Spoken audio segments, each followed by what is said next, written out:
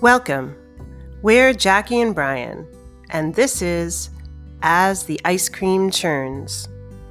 Together, we founded Ample Hills Creamery, one of the most beloved ice cream brands of the last decade. Then we lost it all. We filed for bankruptcy a day before New York City shut down due to COVID-19. Now, someone else owns Ample Hills, and we're out of work. But we're ready to start over. Come join us for an exploration of what went wrong, and more importantly, what comes next. Our guide's our close friend Debbie Rosen. She created the cracked cookies in our hit flavor, salted cracked caramel. When she's not baking, she's a therapist. We thought she could help us navigate these troubled waters. Let's get started. Hi there. Hey, Deb. Hello. Hey. So in the last episode, you talked about a line between the attention from Disney and the troubles you experienced with the company. Can you tell me more about that? Yeah, so really, it'd probably be unfair to blame Disney for all the troubles that happened over the coming years. It'd be nice to blame somebody other than ourselves, but really what I mean is the decisions that we made as a result of all of the opportunities that Disney afforded us. The decisions that we made, certainly you could draw a straight line from there to all of the troubles that we ended up having. But of course, I talk about that straight line. It's not really a line across. It's more of a line straight up the side of a mountain. To this incredible peak that we were facing. But of course, on the other side of that mountain was a cliff that we fell off of and tumbled down. Before we get to the cliff, why don't you tell more about the climb up? Yes, I think that would be helpful. I think so. Really, from that moment that Bob sent that first email, it set a whole bunch of things in motion with the relationship with Disney that led to lots of different opportunities. The first one that was the first real tangible opportunity that came about was opening that store at Disney that he even mentioned in that very first email, right? Maybe Ample Hills at Disney.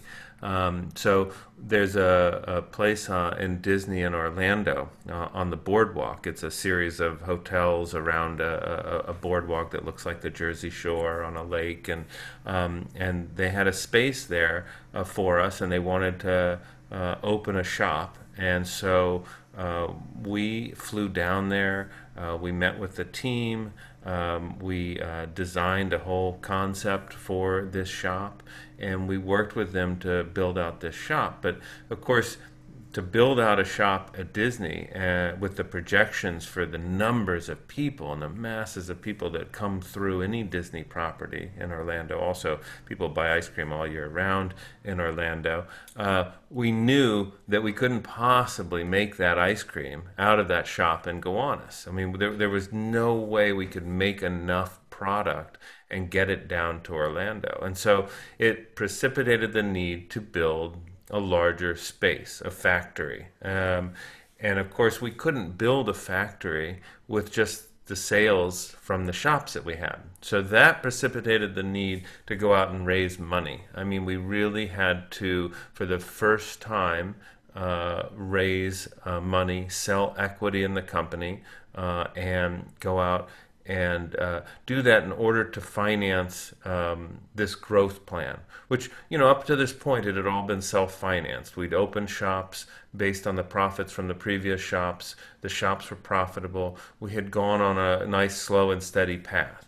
And this was now, the idea was raise money, rocket fuel, build a factory, build a lot more shops, and take off because, you've got Disney and you've got this Disney opportunity. This sounds like another spoon in the road, as Jackie says. And I'm Yeah. wondering, at the time, what were you thinking about this big shift? I didn't stop and question whether we should or shouldn't do that. So, I mean, it didn't really feel like a spoon or a fork in the road at the time, because how on earth do you say no to Disney? And I mean, Bob Iger. I mean, like, it's just that attention and those ideas, and those opportunities, and truth be told, I mean, I don't think we should have said no to them. I mean, even now, what I think we should have done is made a few different decisions along the way, sort of after these decisions. But really, it came down to like getting that factory and the decisions that we made in terms of where to put the factory. I think probably obviously had nothing to do with Disney, but it had to do with ultimately some of the problems that happened. I mean, do you want to talk, Jackie, a little bit about where we were looking originally? Yeah, I mean, it was, we were looking for, obviously, we couldn't make ice cream in the Gowanus kitchen any longer. So we had, maxed out the space at the Vanderbilt kitchen, which was a very small amount of space. And then we maxed out the production space at the Gowanus shop. And so we were looking for something a lot larger. And so the first place that we started to look at was up in Sullivan County, which is about 2 hours north of New York City. And it was a large space. It was inexpensive. We got pretty far into looking at that space to, I think, the point of design. And then it just felt wrong. We took a drive there a couple of times, and it took like 2.5 to 3 hours. And it just felt far. We weren't going to leave. Our family was here. Our kids were in school in Brooklyn and New York. And so then we started looking a little closer to the city because we just thought, having a factory in the city was probably not attainable because of the cost. And then we looked at another space in Peekskill, which was actually quite beautiful, and a little closer, but still far. And then... Then we met Jerry of Ben & Jerry's, right? Yes. And so somebody on our block, strangely enough, just happened to know Jerry, had grown up with Jerry, and came up to us one day and said, "Hey, you guys own Ample Hills, right? And do you guys want to meet Jerry Greenfield?" And I'm like, "Yeah." And so he introduced us to Jerry. We went up to Burlington and met him. I go put my hand out to shake Jerry's hand, and he's like, come on for a hug. We ice cream people hug it out. And I mean, he was everything you want a hero to be.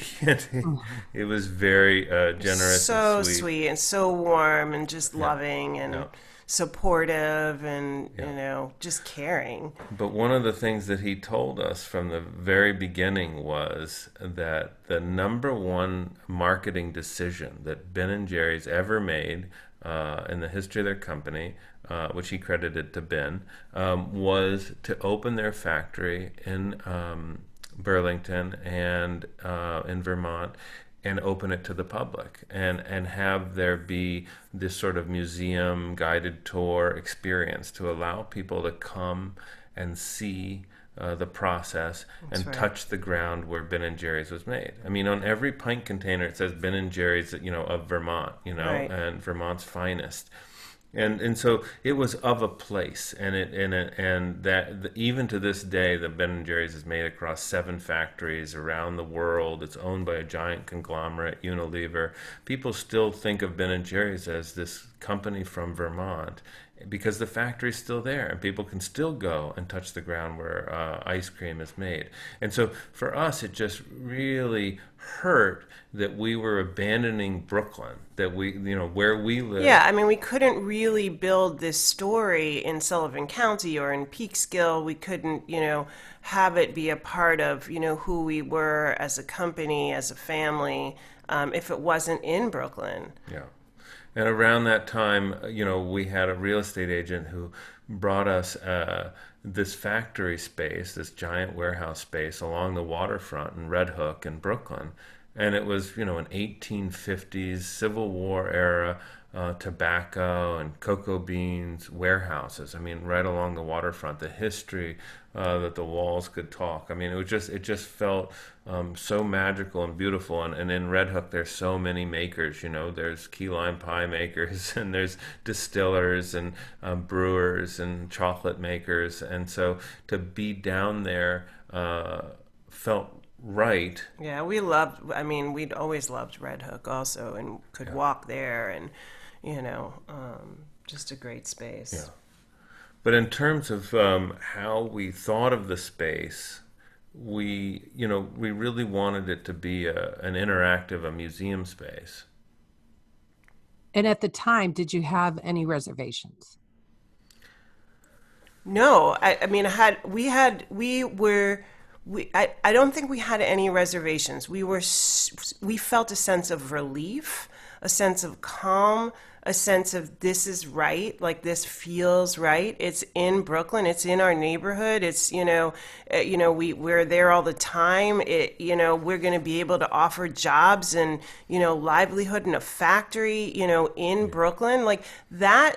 Honestly, was just it was like, oh, why didn't we try and do this before? Yeah, we had reservations about Peekskill, about Yes, Sullivan County. I right. mean, that was it. I mean, we realized like this is it, and so we really didn't think twice. We knew it would be more expensive, and it was. It cost us, the rent was twice as much. 3 times as much maybe, and the build out costs were certainly more. I think, ultimately, we could have sort of survived that idea of building it in Brooklyn as opposed to Sullivan County had we just built less of a factory. I think really it was that how big of a factory we built. Yeah, I mean, we didn't want it to just be a production space. Had we just, opened a production space that wasn't beautiful and glorious and viewed to the public, that you could kind of interact with the space the way you can now, it would have been a lot cheaper.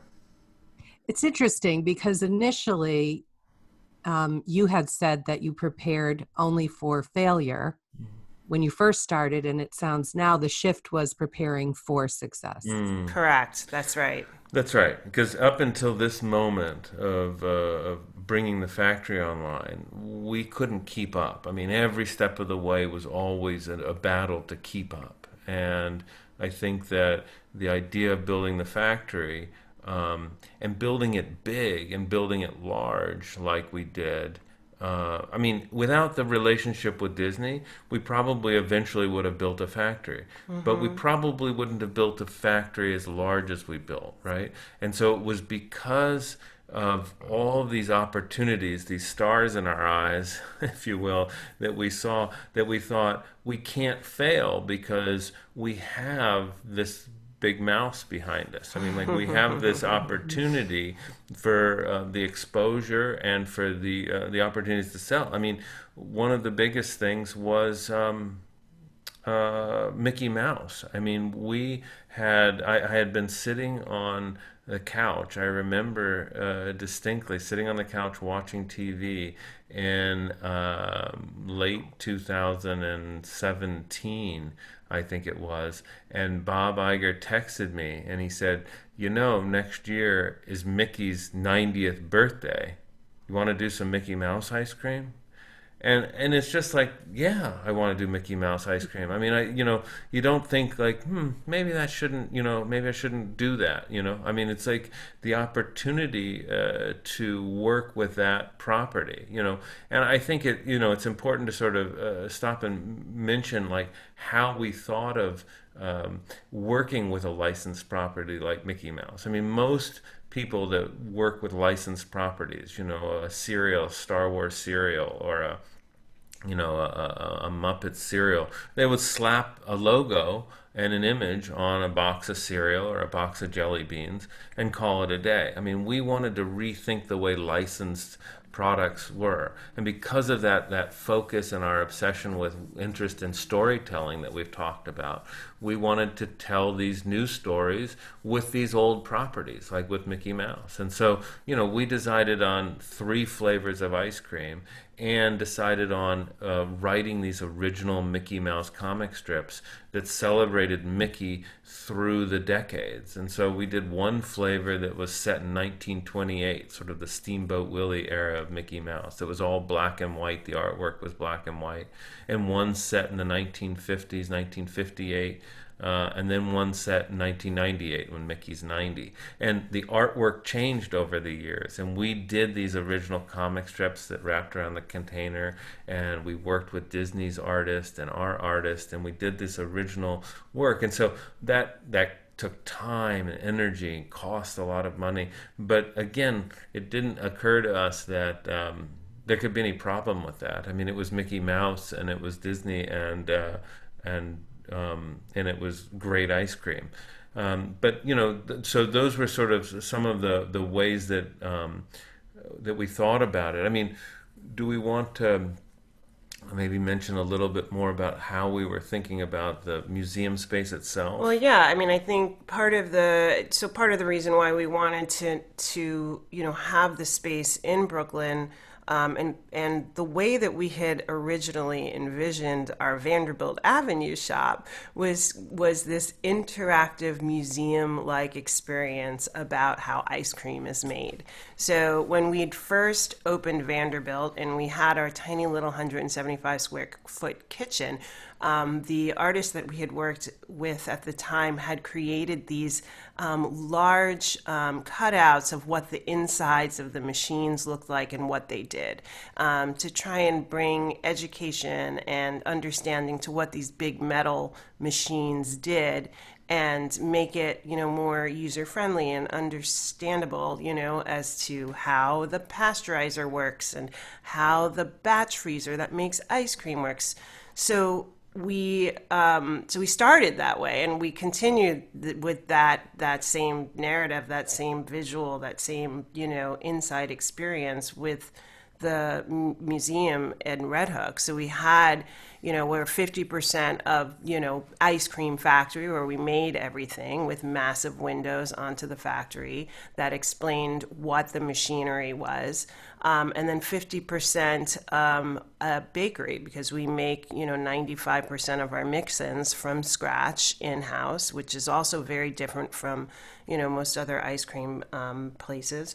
And then we also wanted to have interactive exhibits so that kids could come in, look through the windows, lift up a lever, smell something, turn something, and experience what, is behind those glass windows, as opposed to just, staring in and wondering what's happening. We have this large, we have it, it's still there, a large interactive, map of Brooklyn, like a fantastical map.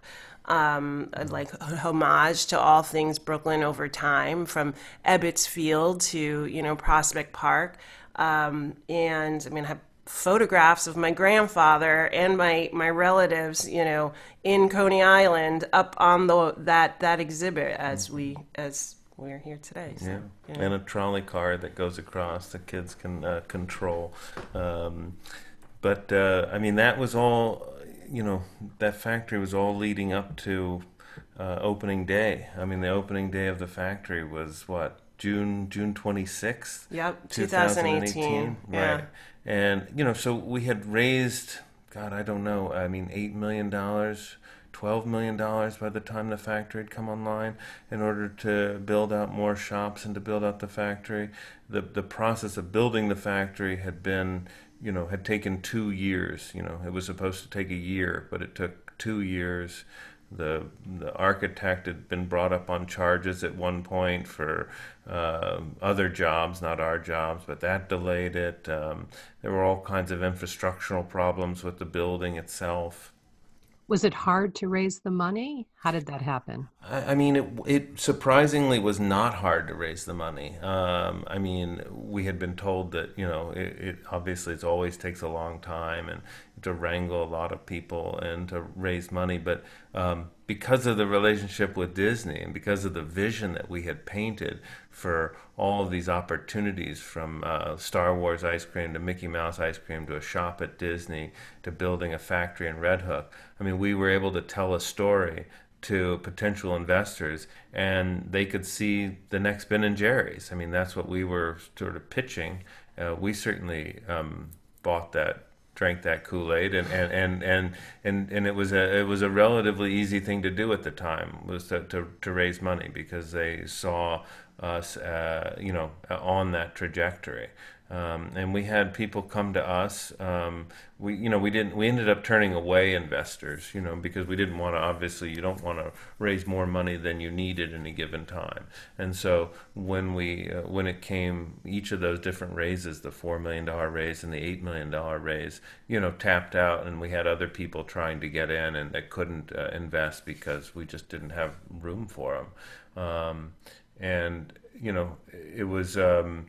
it was exciting and overwhelming. You have all that money in the bank account, and you think you're invincible. I mean, you think you can do anything and everything. And I think that in retrospect, we didn't have people around the table. We didn't have investors around the table. We had a lot of wonderful investors, a lot of very friendly people, a lot of real cheerleaders, but we didn't have a lot of people with the kind of food and beverage experience, the kind of brick and mortar experience, the kind of day-to-day operational logistical experience to be able to say, yeah, but to the different decisions we were making. We had a lot of yeses and yeses and yeses out there, and it was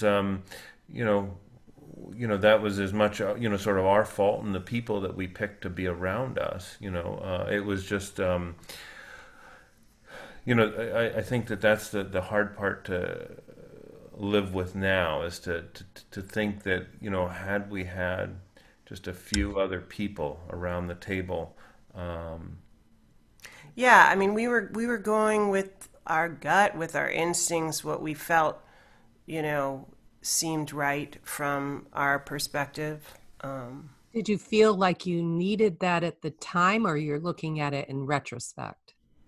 Oh God, no. I mean, didn't need it at the time. I don't know. Like at the time, I just wanted all. I mean, we wanted the money, and we wanted the excitement, and we wanted. We were confident in the vision, in the same way that investors were confident in it, and we had all of these things on the horizon. I mean, all of these things. We had Food Network saying we were the #1 ice cream shop in the country.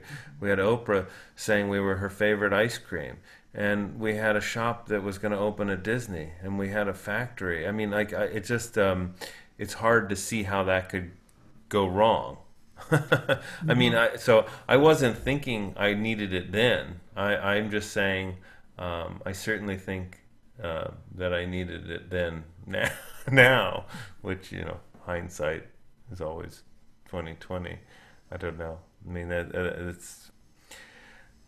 makes it hard. But opening day. Opening day was fabulous. I mean, yeah, CBS This Morning came and filmed us, and we had a big party in Red Hook. It was people were just so enamored with that space. It was an incredible space. Yeah, it was June 26, 2018. The Mickey Mouse ice cream was going to launch in September or October, just a couple months later. So we were gearing up for that, and I think that was the pinnacle, was opening day, was the idea that was the mountaintop, because everything was coming. And within 16 months of opening day, we declared bankruptcy. Wow. Yeah. I mean, it still gives me goosebumps and brings me close to tears. The plans were grand and wonderful. I'd like to dive into what happened to the dream. Yeah. I don't know what you mean, the dream. What do you mean? What dream? You know, you had the vision, Yeah. you made it a reality, Yeah. and then things took a turn for the worse. Yeah. So I'd like to talk about the series of events that led to Yeah. that. I think that's maybe next week. Yeah. Let's do it next week. Let's leave at the top before the we fell Right. off the cliff. Exactly. Thanks, Deb. Okay. Talk Thanks. to you soon. Thanks, Bye. Deb.